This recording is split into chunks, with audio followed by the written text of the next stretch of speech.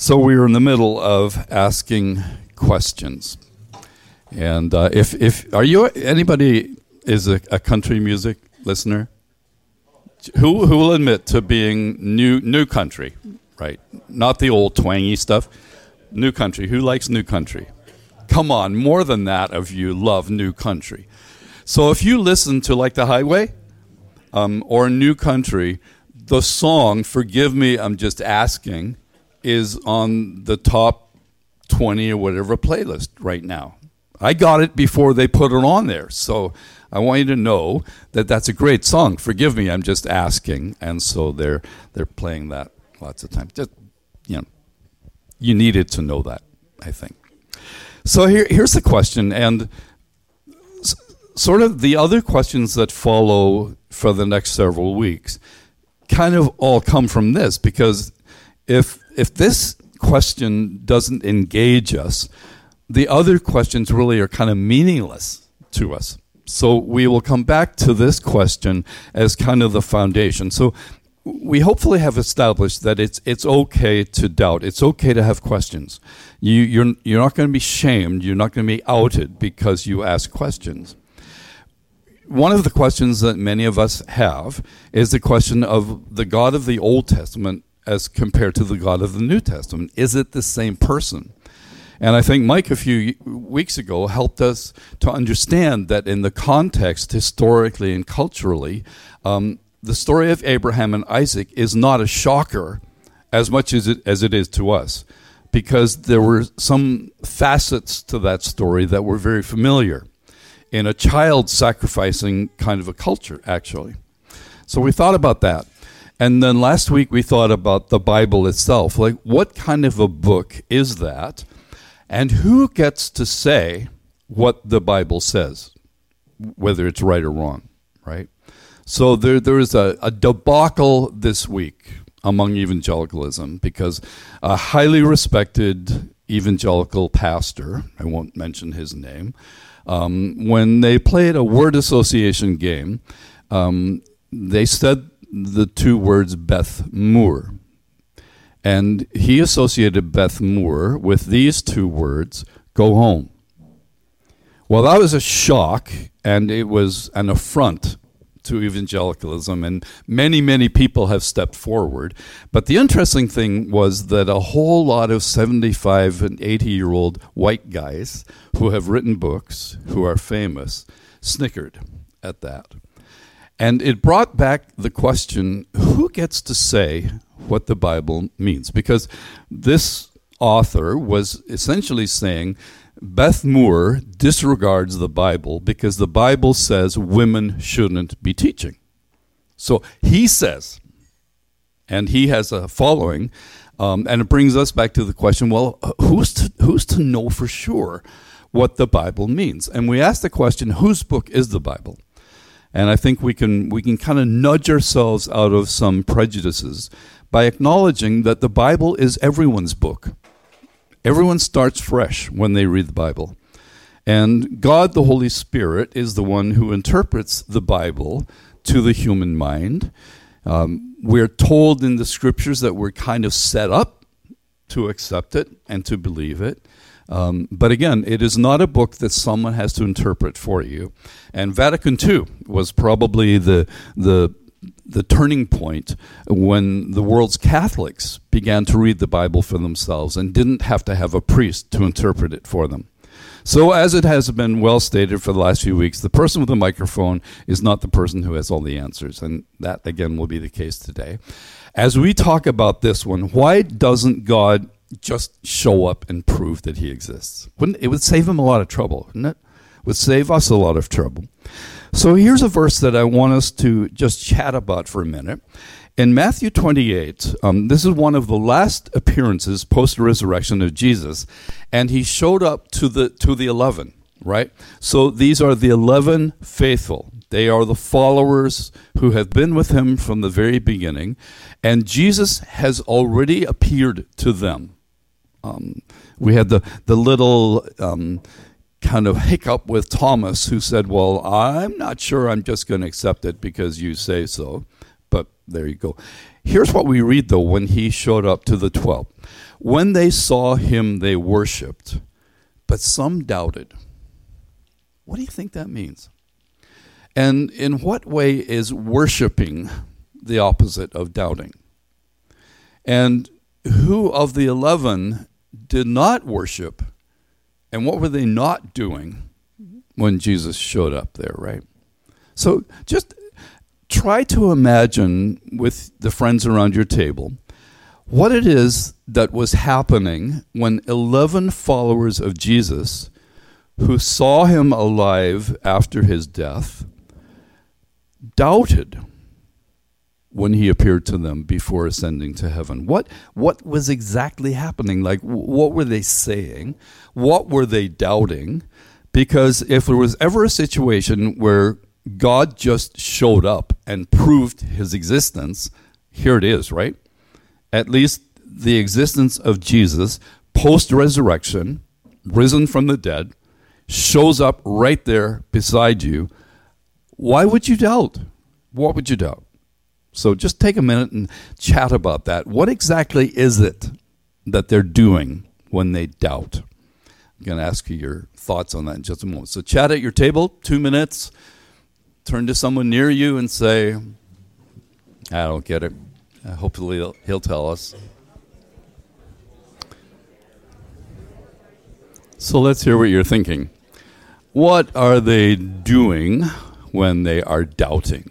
Somebody give me a scenario. What are they doubting, or how are they doubting?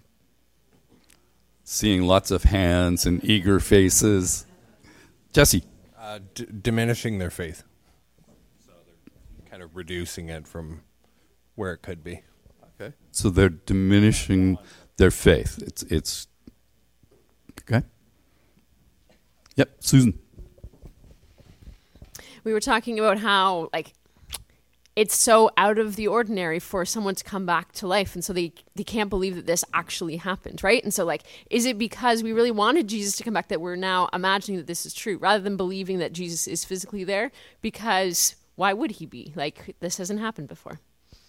Okay. Surreal. It's just... Sylvie, shout it out. So when we doubt, we're opening ourselves up. We're opening the question. Prove it. So because this sort of thing doesn't happen every day, maybe we're fooling ourselves. Maybe we're seeing what's not there. Forgive me, I'm just asking. Is that really you? Or what? What else is going on? What are they doubting? What is it they're doing when they doubt?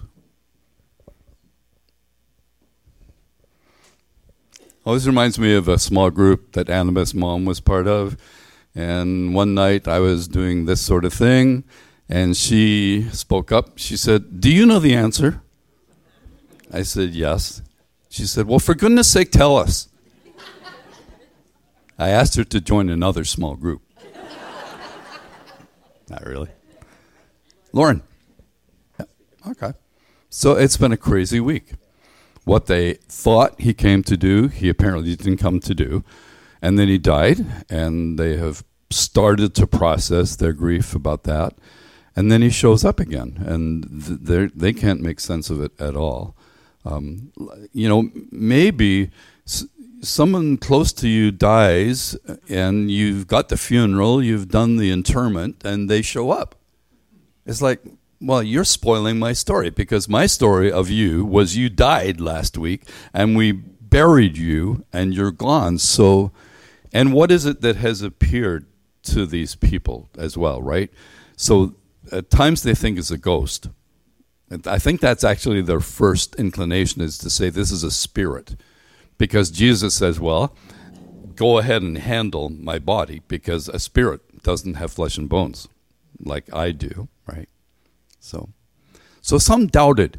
And then on the other hand, others among them worshipped. And I presume that just means that they were the happy group, right? They were, just get over your questions. It doesn't matter why or what or how. He's here, and we can worship him. So the term worship in the Bible usually is a physical expression kind of a term. It's a term that means they fell down, or they were prostrate before him, that sort of thing. They bowed down. They worshipped him. So they were just overwhelmed, and yet some, however many the sum was, doubted. They had questions. They had questions about what had happened. I wondered, do they have questions about whether this being before them really is the one that they had walked with for 3.5 years or so? So let's go a little bit farther into this whole question of whether it's okay to be doubters and whether we ought instead to be sure we are believers. So when the one disciple said, I'm not going to believe unless I can put my hands where the nails were and where the spear was. So Jesus shows up to him and he says, okay, do you want to feel the wounds? But then what Jesus says is this, so here you are, because you have seen, you believe. Blessed are those who have not seen, but believe. Right? So that's all of us.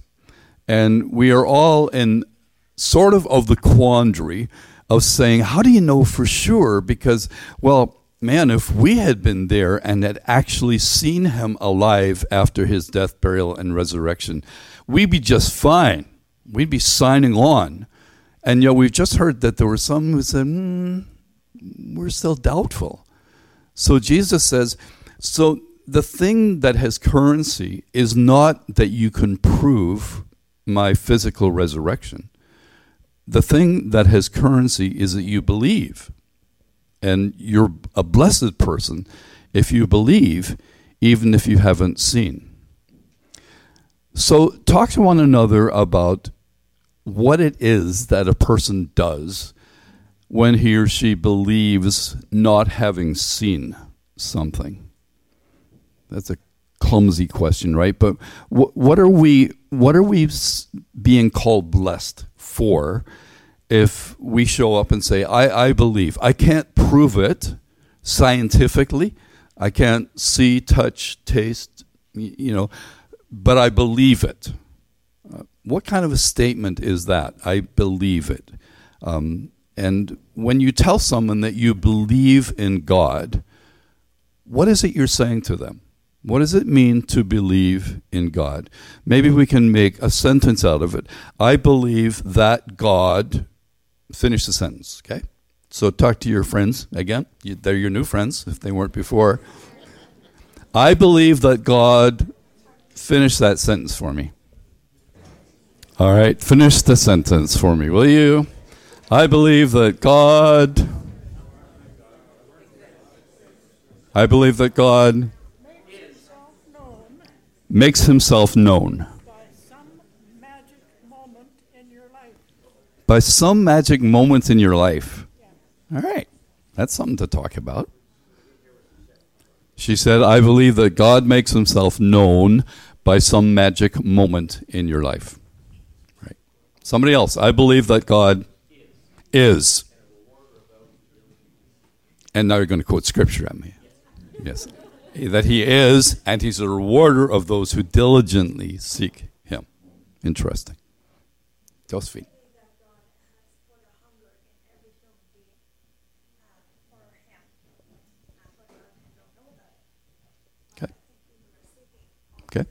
I believe that God has put a hunger in every human heart for him. Okay? All right, what else? I believe that.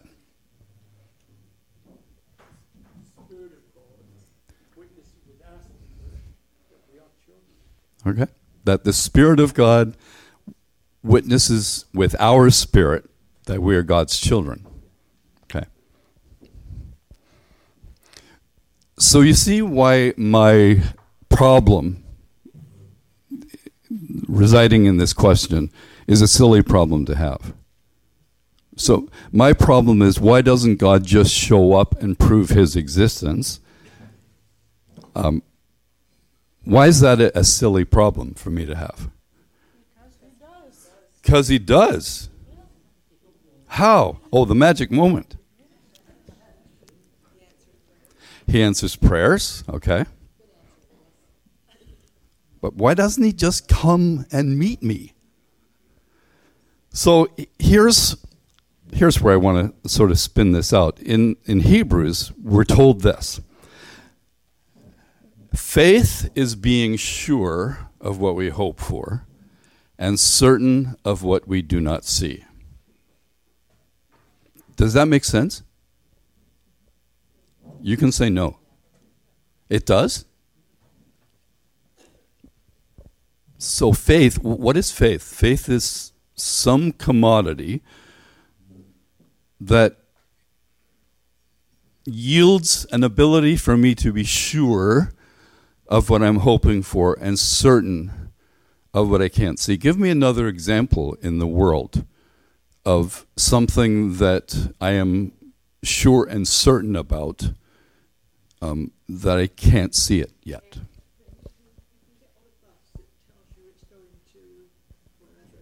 Okay. And you believe you're going to go there. Okay.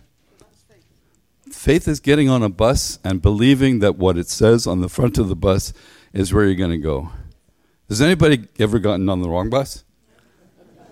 No, but you have faith, right? You have faith that it's been thought about, the driver knows, the conductor knows. Okay? Another example of where we use this kind of gravity. Okay, so you believed this morning when you get out of bed you wouldn't float to the ceiling. Because it was so yesterday, you think it'll be so tomorrow as well. So gravity is something that we believe exists. It makes sense to us. We've got some experience when people go to the moon, and we were right that gravity is something that is related to all kinds of other things, because when we go to some place where we think it's not going to be like that, it turns out we're right? So gravity is a good example. Yeah. Any others?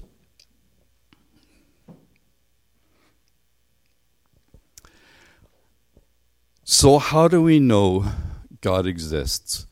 We know God exists by faith.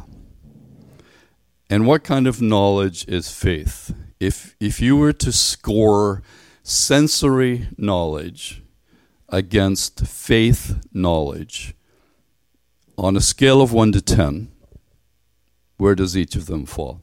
Sensory knowledge. So knowledge based on I can touch it, I can smell it. That's one kind of knowledge. That's sensory knowledge. 1 to 10. Are you ever wrong on sensory knowledge? Sometimes. Yeah. You think you're smelling something, it's not actually there. Yeah. Okay, good. Subjective. Does anybody smell toast at random times? Yeah. I don't know what that is. Or bacon. Okay. Faith knowledge, where are you going to put that on the scale of 1 to 10?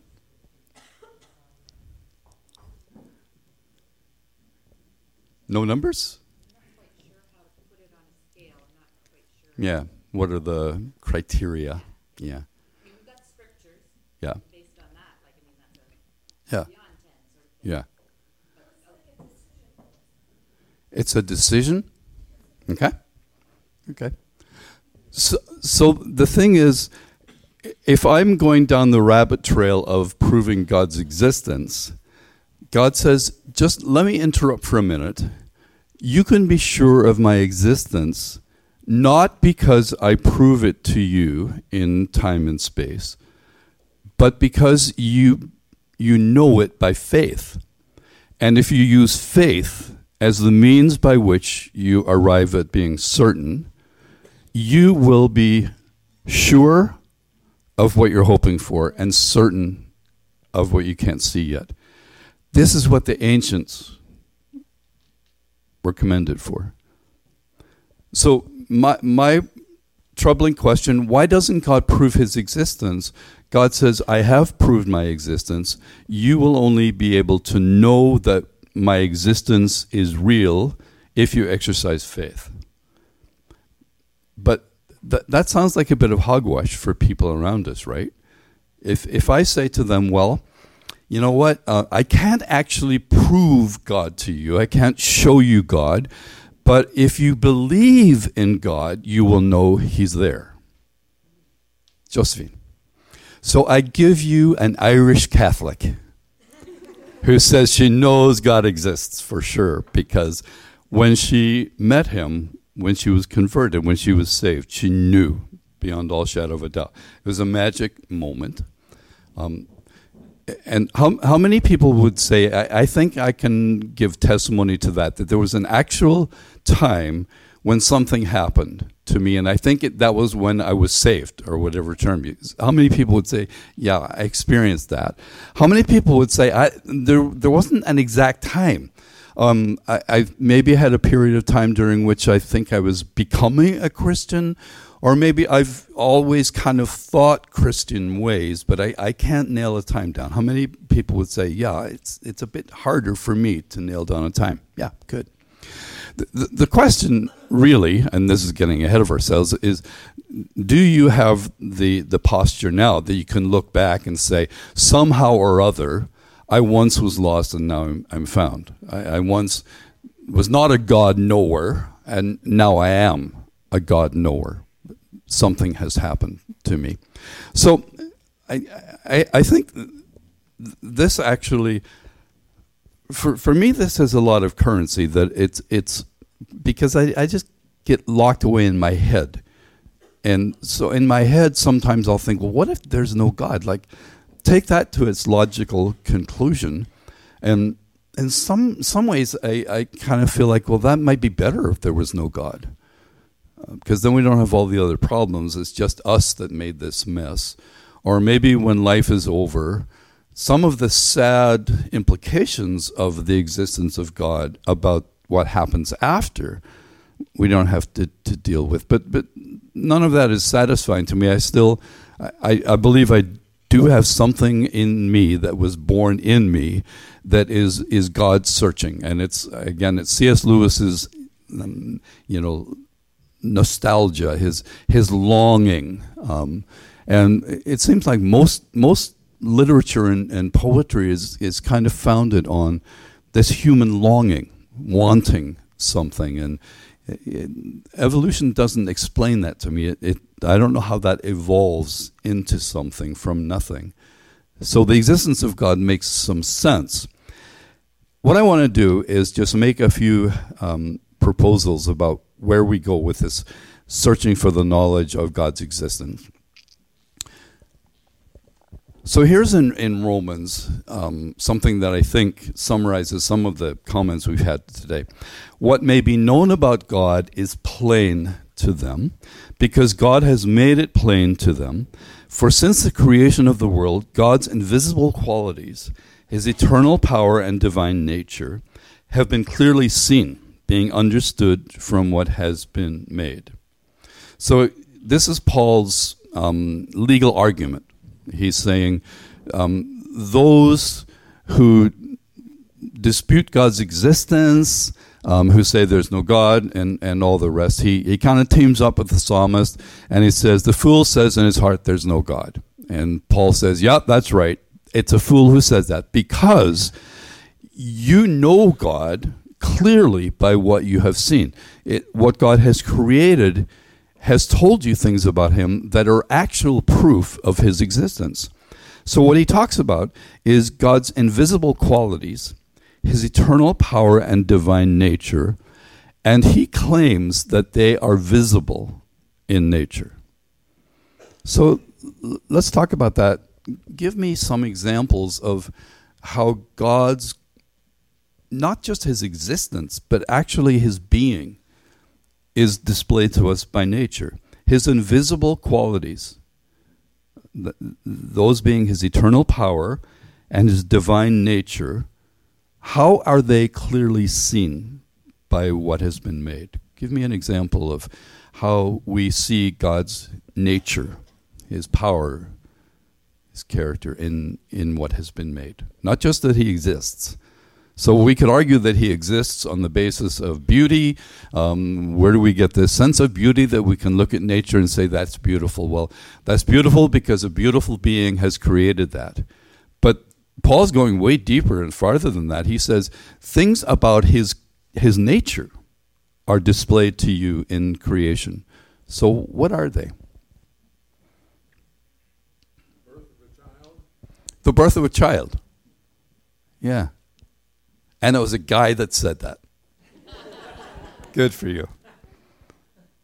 Yeah. The fact that many animals travel together. Okay. The community of animals, right. Speaking about his community, himself and his community with us. Yeah. Cats don't travel together. No. Just saying. Yeah, Ron. How long are you going to hold it for?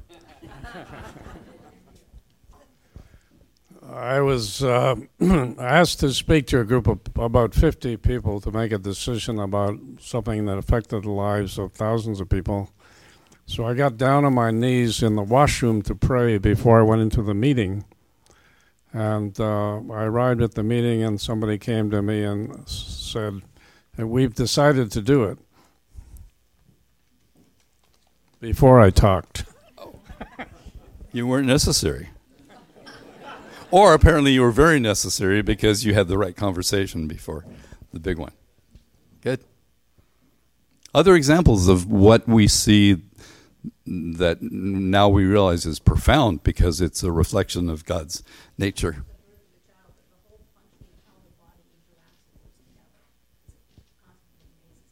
Yeah. The way the body works. So as you manipulate muscles and bones, right? So how the human body works is astonishing. Sometimes I worry that I'll stop breathing, but I keep breathing anyway. I do actually stop breathing sometimes. It's an issue. Yeah, Anne. Right. So a fertility specialist saying, we don't know how this works. Right. So it's always good when doctors admit they don't know the answer. Right. I visited a lady a long time ago in the cancer clinic, and she had a really good outcome, which isn't the case for many people, but she did. And this doctor, his name was Dr. Phillips, and he was a world-renowned cancer specialist. He redesigned the whole operating suite in Vancouver General Hospital towards the right kind of air, so that when they did bone marrow transplants, the person was pretty clear of anything that was going to intrude, right? So she did really well. So when the doctor came to tell her that things had gone well, over the course of her treatment, she said, "Thank God." And the doctor said, "Don't thank God, thank me." And she gave him a little talk, right? She said, "Doctor, you watch yourself. You watch yourself saying things like that." So he was properly schooled, right? So, yeah. Sylvie.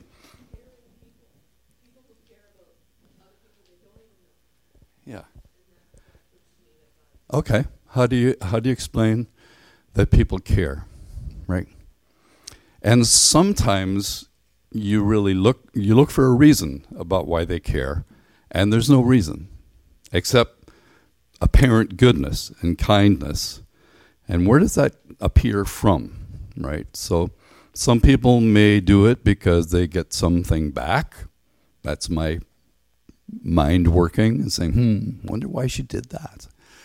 But some people you can't explain away. You can't say why they're genuinely kind, except that's a quality that has been shown somewhere and has been bred in some way or somewhere or other. Yeah. The nurturing of parents to their children, I think, is sort of a window into God's care. Okay. Yeah. The way parents nurture their children is a window into God's nurturing nature. All right. The grandeur of the mountains. Yeah. Explain the Canadian Rockies apart from God. Well, maybe they happen with an ice age. who made the ice? Right? Who made the ice move? And why did it move in such creative ways? And my goodness, the Rockies are... So I grew up in Ireland where the highest mountain is maybe 3,000 feet. Like if you climb it, you put a rock on the top because you've done something amazing. And we were driving from Vancouver to Calgary through the Rockies. First time I ever saw the Rockies. Side story is we were youth pastors and taking a group of high schoolers to Three Hills, Alberta for a retreat. And we got stuck at the Rogers Pass. And we lost some of our kids. It's not a good thing to be phoning home and telling parents that you lost their kids. Even worse, we found them again. No. Because they were bumper skiing behind semis on the highway. Tell the parents that you're a good youth pastor if that's what happens, right? So anyway, totally aside. Yes, we can. So we join with David and read the Psalms and say, yep, absolutely, look into the sky. And I remember the first time I ever saw the southern sky and the Southern Cross. And totally different, not the same constellations at all. And it's just as amazing, just as gorgeous. So there may be physical explanation, but the beauty of it, the grandeur of it, and the observer of it. Could it be that all this was made just to be seen by my eyes, sleeping at last? So here are some conclusions that I come to, and this is important for me to come to when I get lost in my little head thinking, why doesn't God just show up and prove himself? Actually, compelling evidence of God's existence may not compel a doubting mind. And for me, that's why God's not proving himself, because he already did the way we're asking him to. Right? That's what Jesus did. You want to see God? Well, okay. You've heard me tell you that I and the Father are one. He who has seen me has seen the Father. I'm here. I have come in bodily form, in flesh. I have died. Now I'm risen from the dead, and I'm still right here before you with flesh and bones, telling you that I'm God. Who else could have pulled this off? And you guys are supposed to be my friends. And so I noticed that 3 of you didn't worship in the songs this morning, or however many it was. 3 of you were doubting. How can you? Well, could you just prove? And Jesus might have just retorted, no. I have proven God's existence and my existence. There is a God, and I am he. So what are you going to do with that? Well, you're required to exercise faith. Is there some ground for this faith? Absolutely.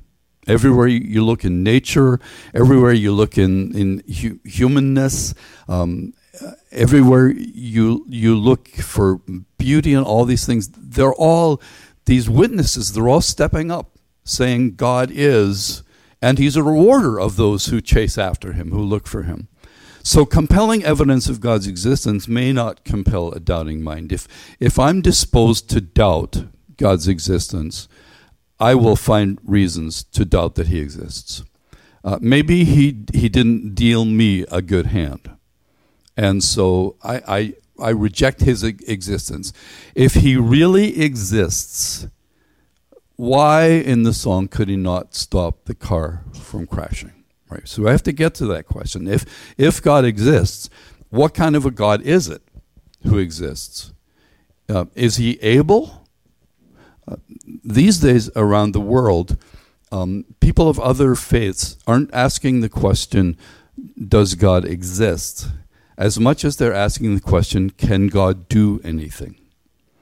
So Muslims are asking, does God heal?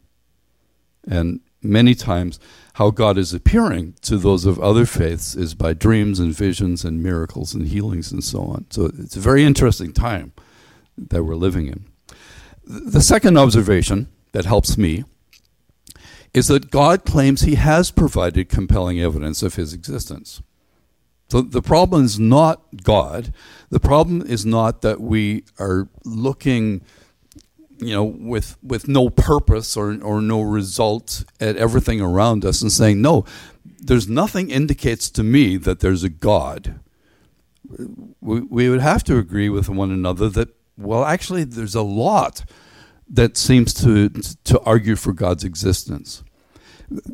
The thing that we need to talk about is, what God is it that you don't believe in, right? Because that we need to have some conversation there. Is the God that you believe in like this? Oh, I don't think that God exists either. But the God of history, the God of the story record of the Bible is the God we should talk about. The last thing is that faith provides more certainty of God's existence than evidence. And so thank you for joining me on my journey, because I think a lot of you were already there. And I just keep going back and tripping up another time and saying, am I sure?